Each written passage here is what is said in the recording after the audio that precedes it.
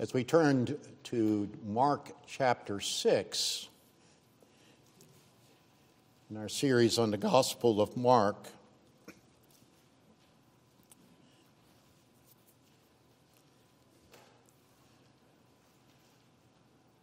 we have before us basically two sections. The introduction of this section, which we are going to look at this morning, and then the actual situation of the beheading of John the Baptist, which we will look at, Lord willing, next Lord's Day. Keep that in mind in terms of that. Most of you know the story of that situation. So this morning, what I'm going to do for the sake of time is just read verses 14 through 16, which is going to be the focus this morning of the message. Mark 6, 14 through 16. Listen carefully to the word of God. King Herod heard of it, for Jesus' name had become known. Some said, John the Baptist has been raised from the dead. That is why these miraculous powers are at work in him. But others said he is Elijah, and others said he is a prophet, like one of the prophets of old. But when Herod heard of it, he said, John, whom I beheaded, has been raised. Let us pray.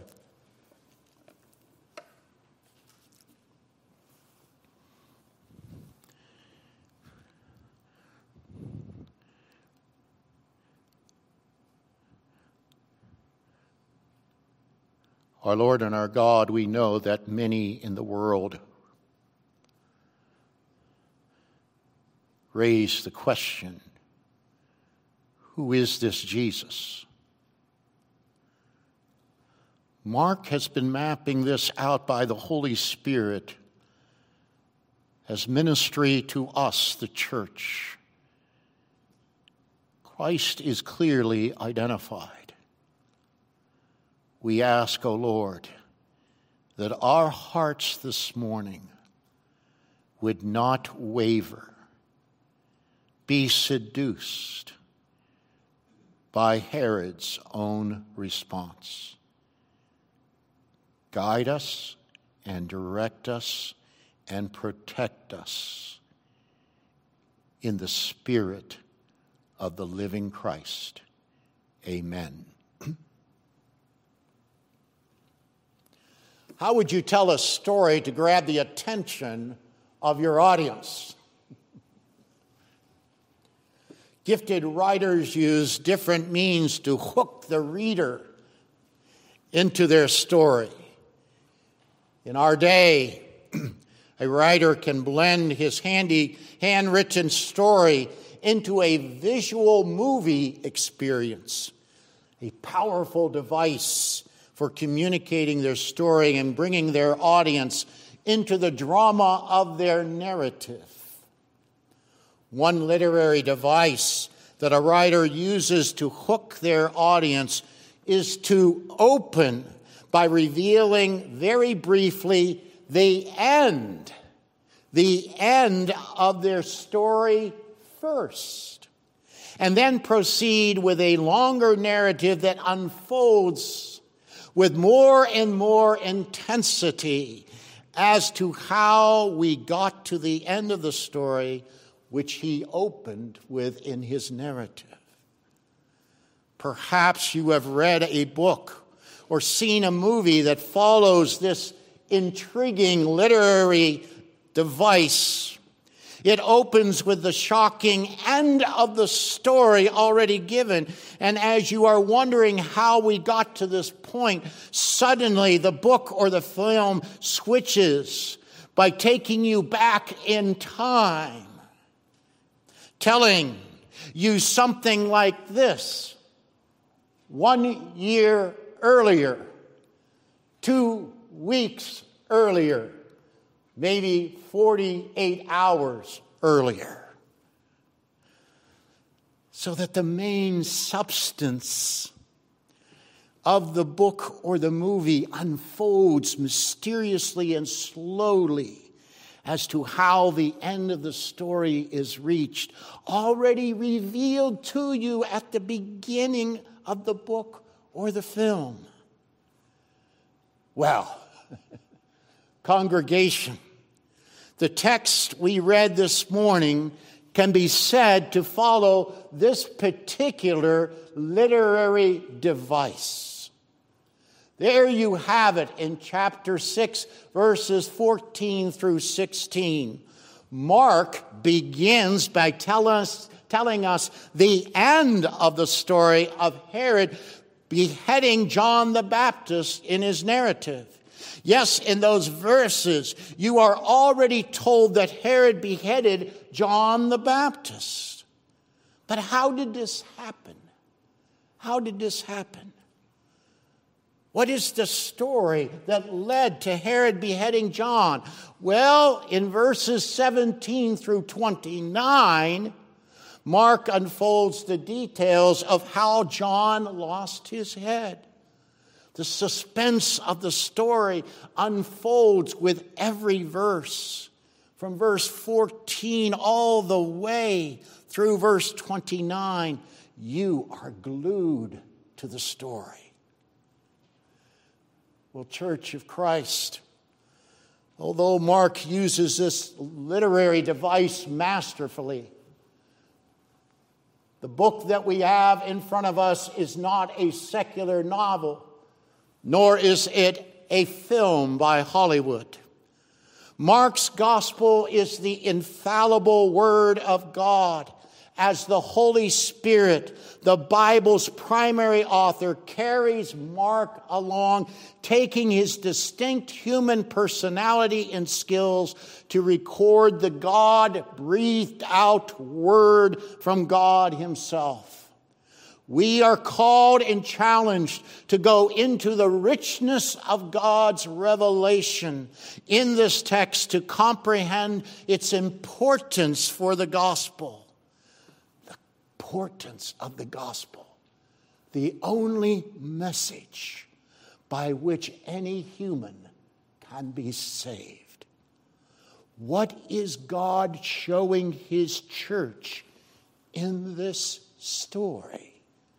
After all, God's providence does not present the forerunner of John the Baptist, in a forerunner of the Messiah, in such a pleasant situation, does he? We see the end of John's life here on earth as being that which is gruesome, quite gruesome, for the one who is the forerunner of the Messiah. Why would God's providence direct John to this end as the one who is specially chosen to prepare the world for the coming of the Messiah, the Son of God? What a gruesome end on earth for John.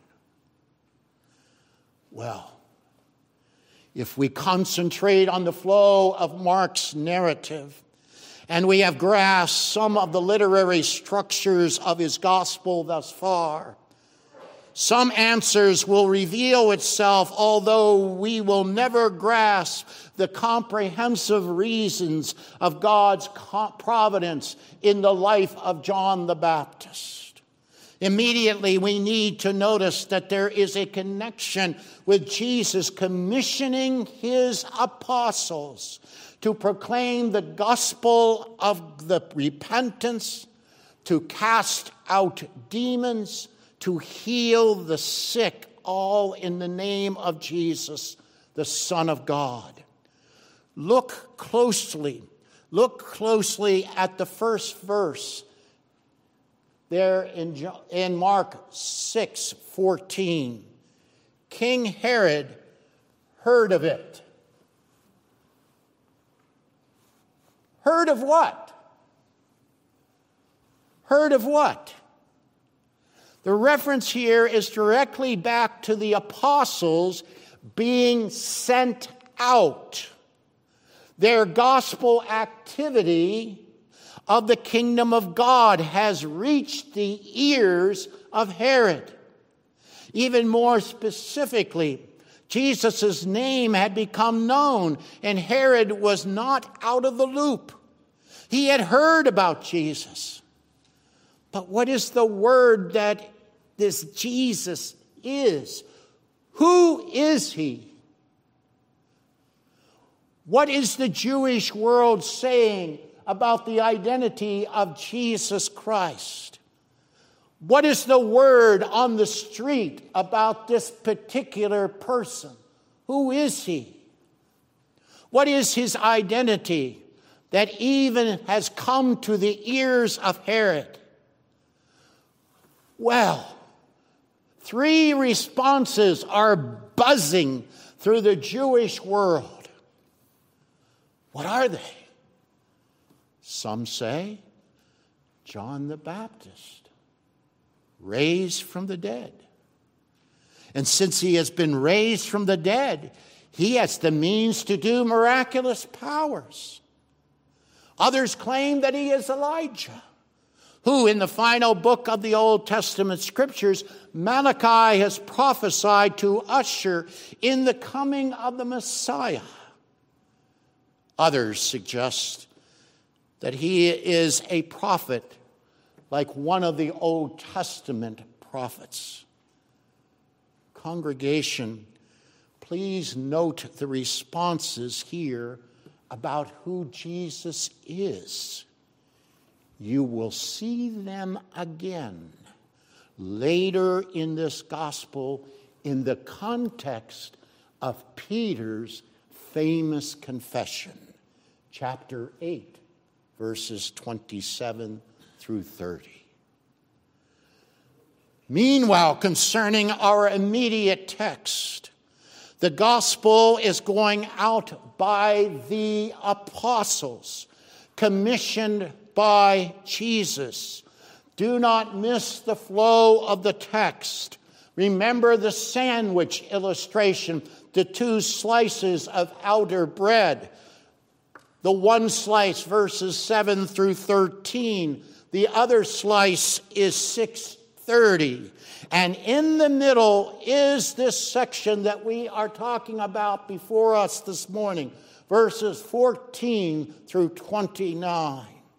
As the apostles go out, some districts of the Roman world have heard about Jesus, and they hear about his identity in terms of the Jewish interpretation. To repeat, John the Baptist has returned from the dead. Elijah, or one like an Old Testament prophet. These Jewish interpretations have made their way into the court in presence of Herod. So who is this Herod? Who is this Herod that appears in our text? Do you know who he is? The Herod in our text is Herod Antipas, the son of Herod the Great.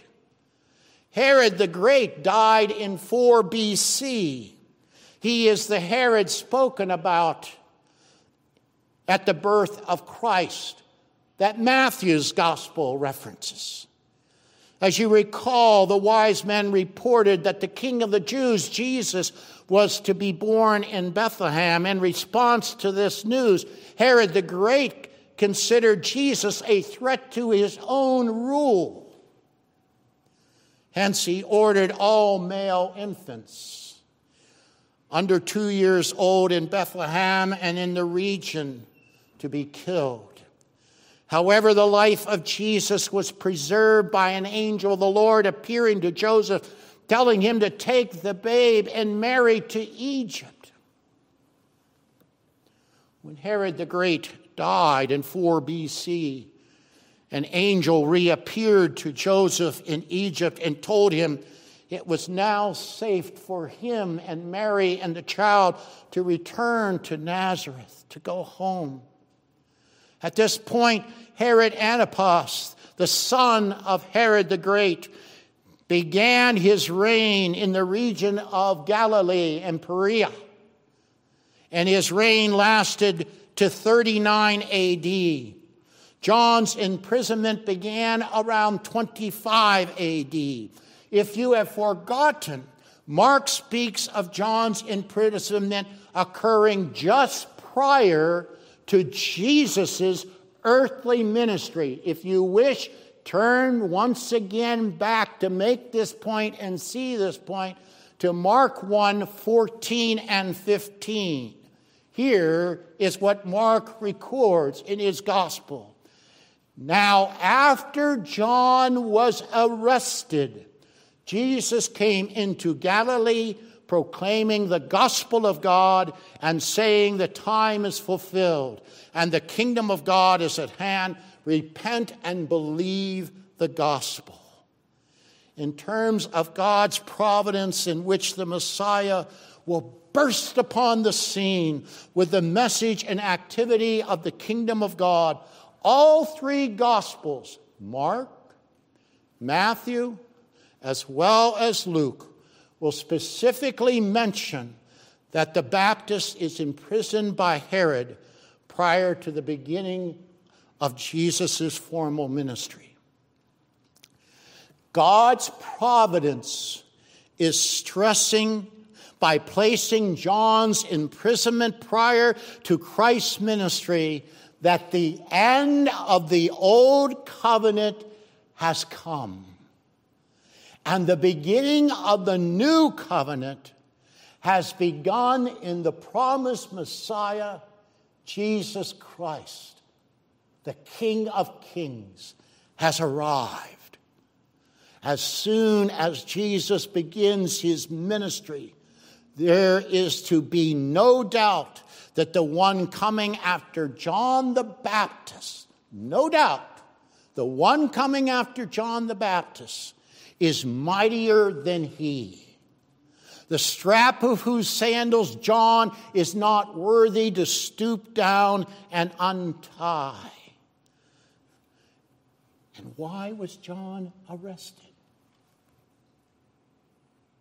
Why was John arrested?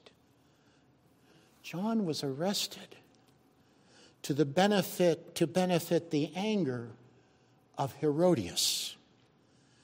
She is the chief instigator in John's arrest.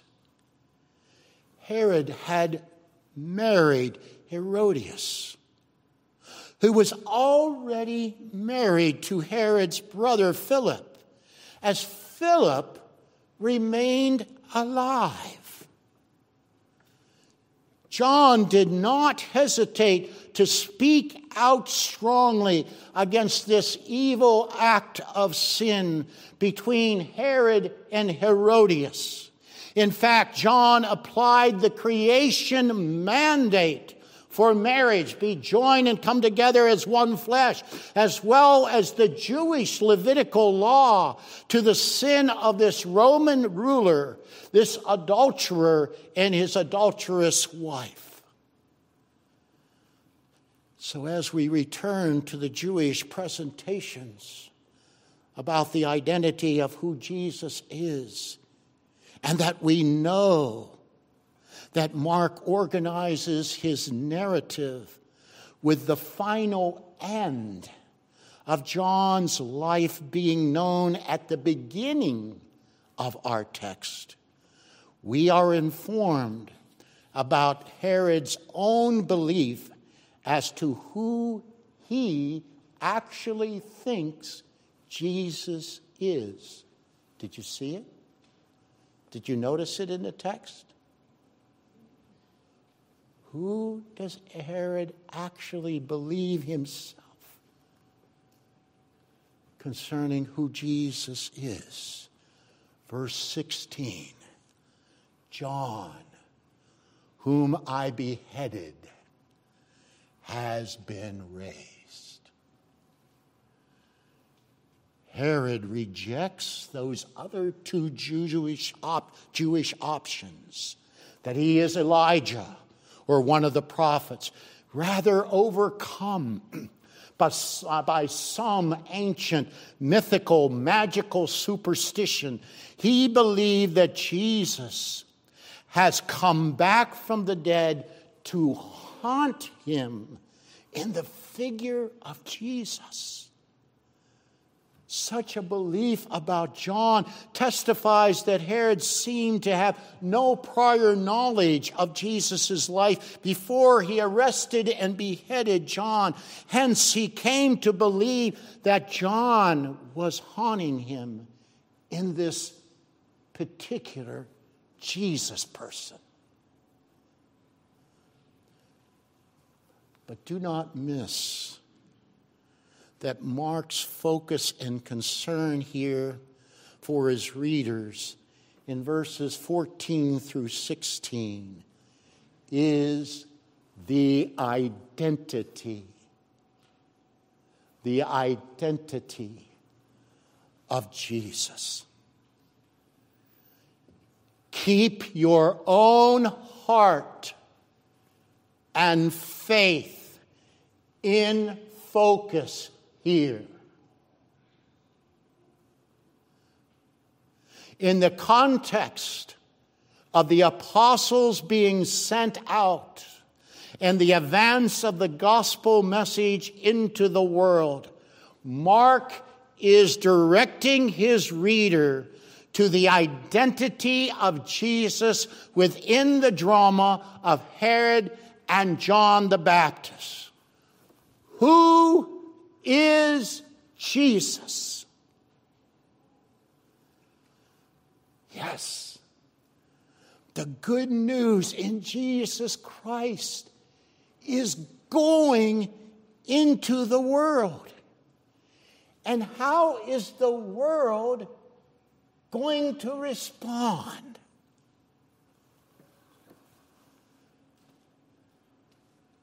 You're seeing the setup.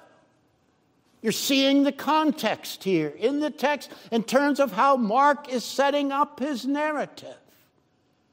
Apostles have been set out.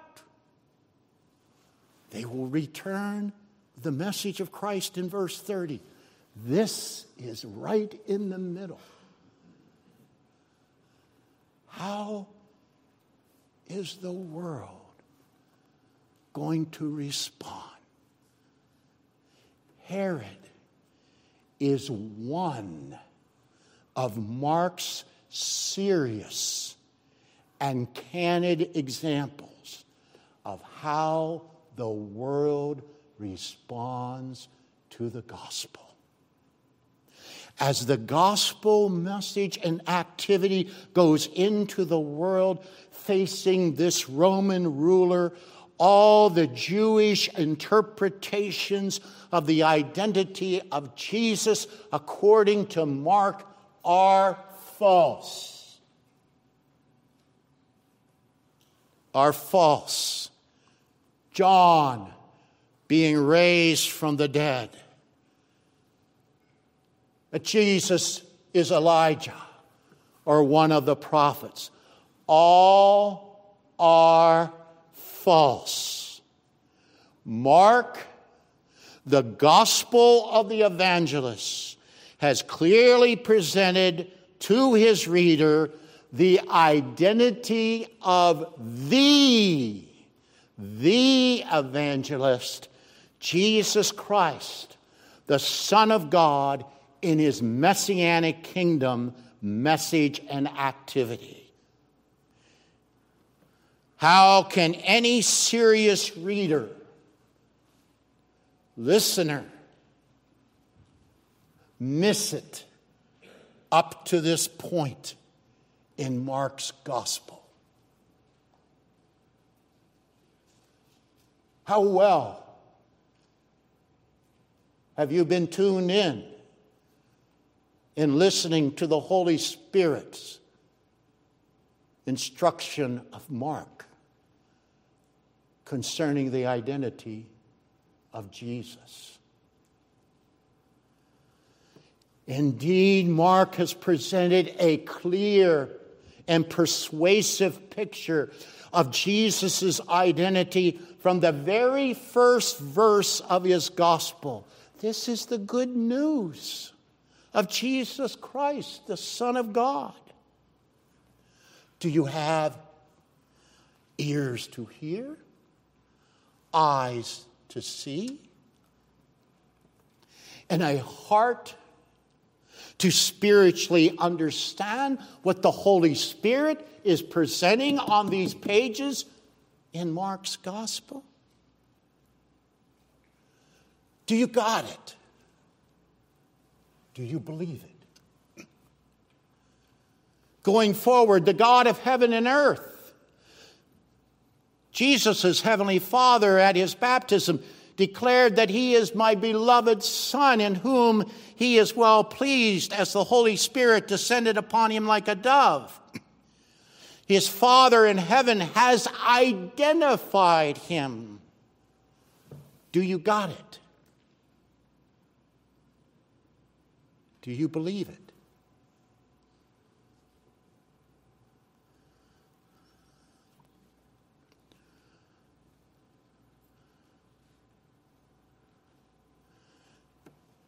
Congregation, prior to our text this morning, Mark has repeatedly presented that the demons know Jesus' identity. They say the following: the Holy One of God, you are the Son of God, the Most High God.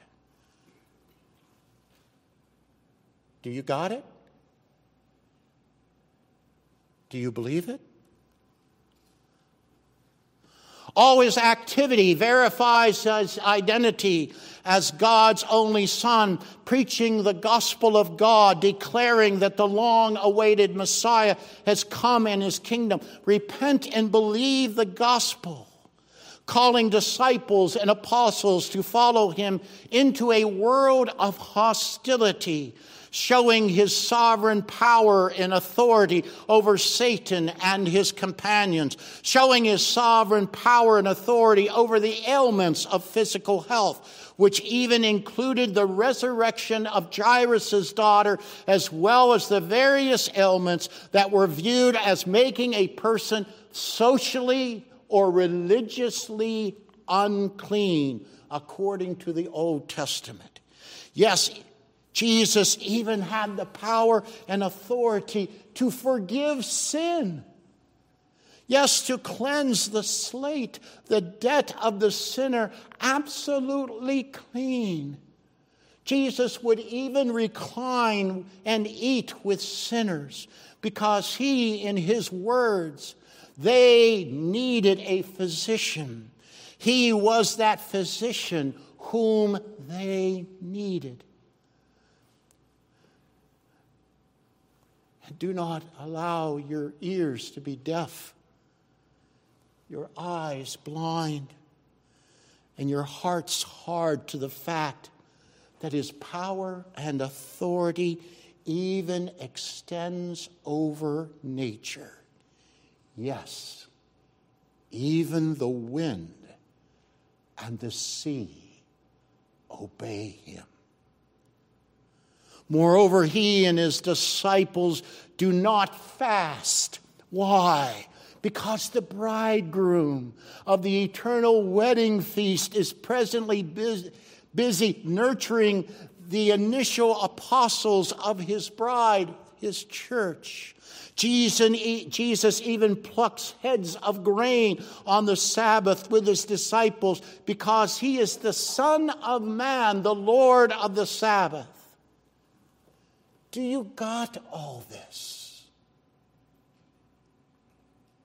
Has it been registering on your heart? Do you believe it? Finally, you must not miss that his teaching and preaching far exceeds the wisdom and the authority of those who were scribes. Mark makes this point most vivid when he crystallizes Jesus' teaching and preaching in one form to his reader.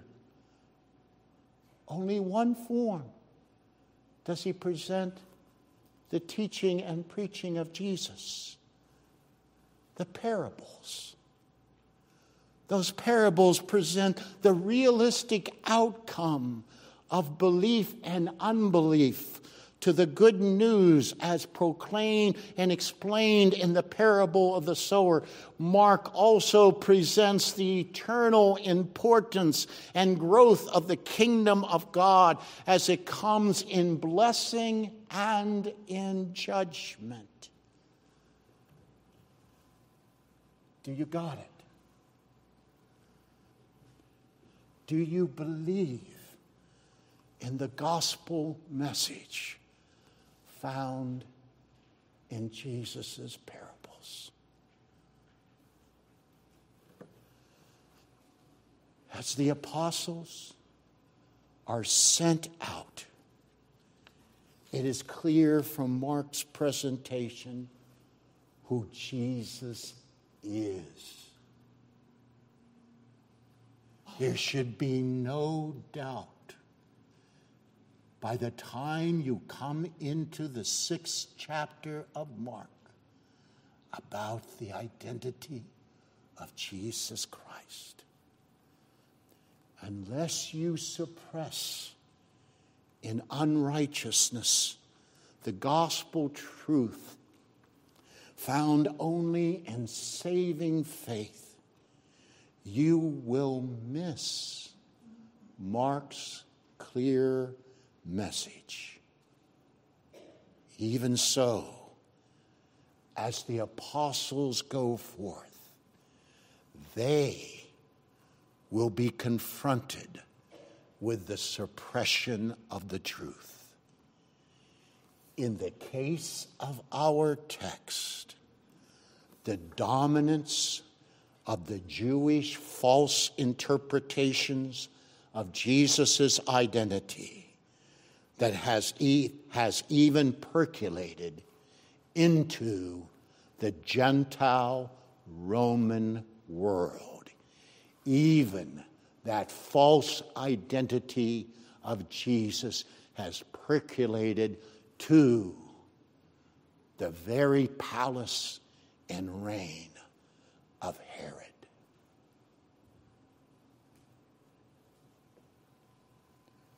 As Herod embraces one of the Jewish false interpretations, Mark will present the correct conclusion later in his gospel from the lips of one of his apostles.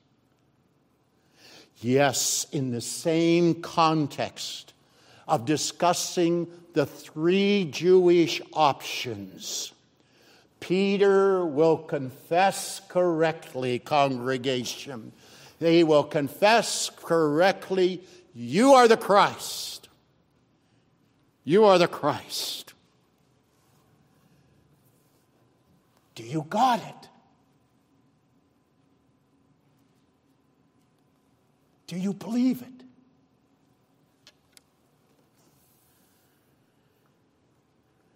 Is the true identity of Jesus riveted upon your lips and in your heart this morning?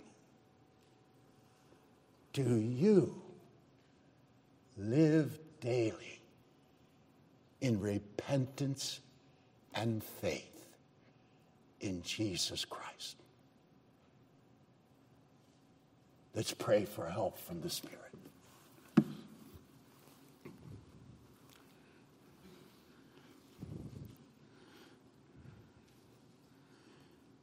Our Lord and our God,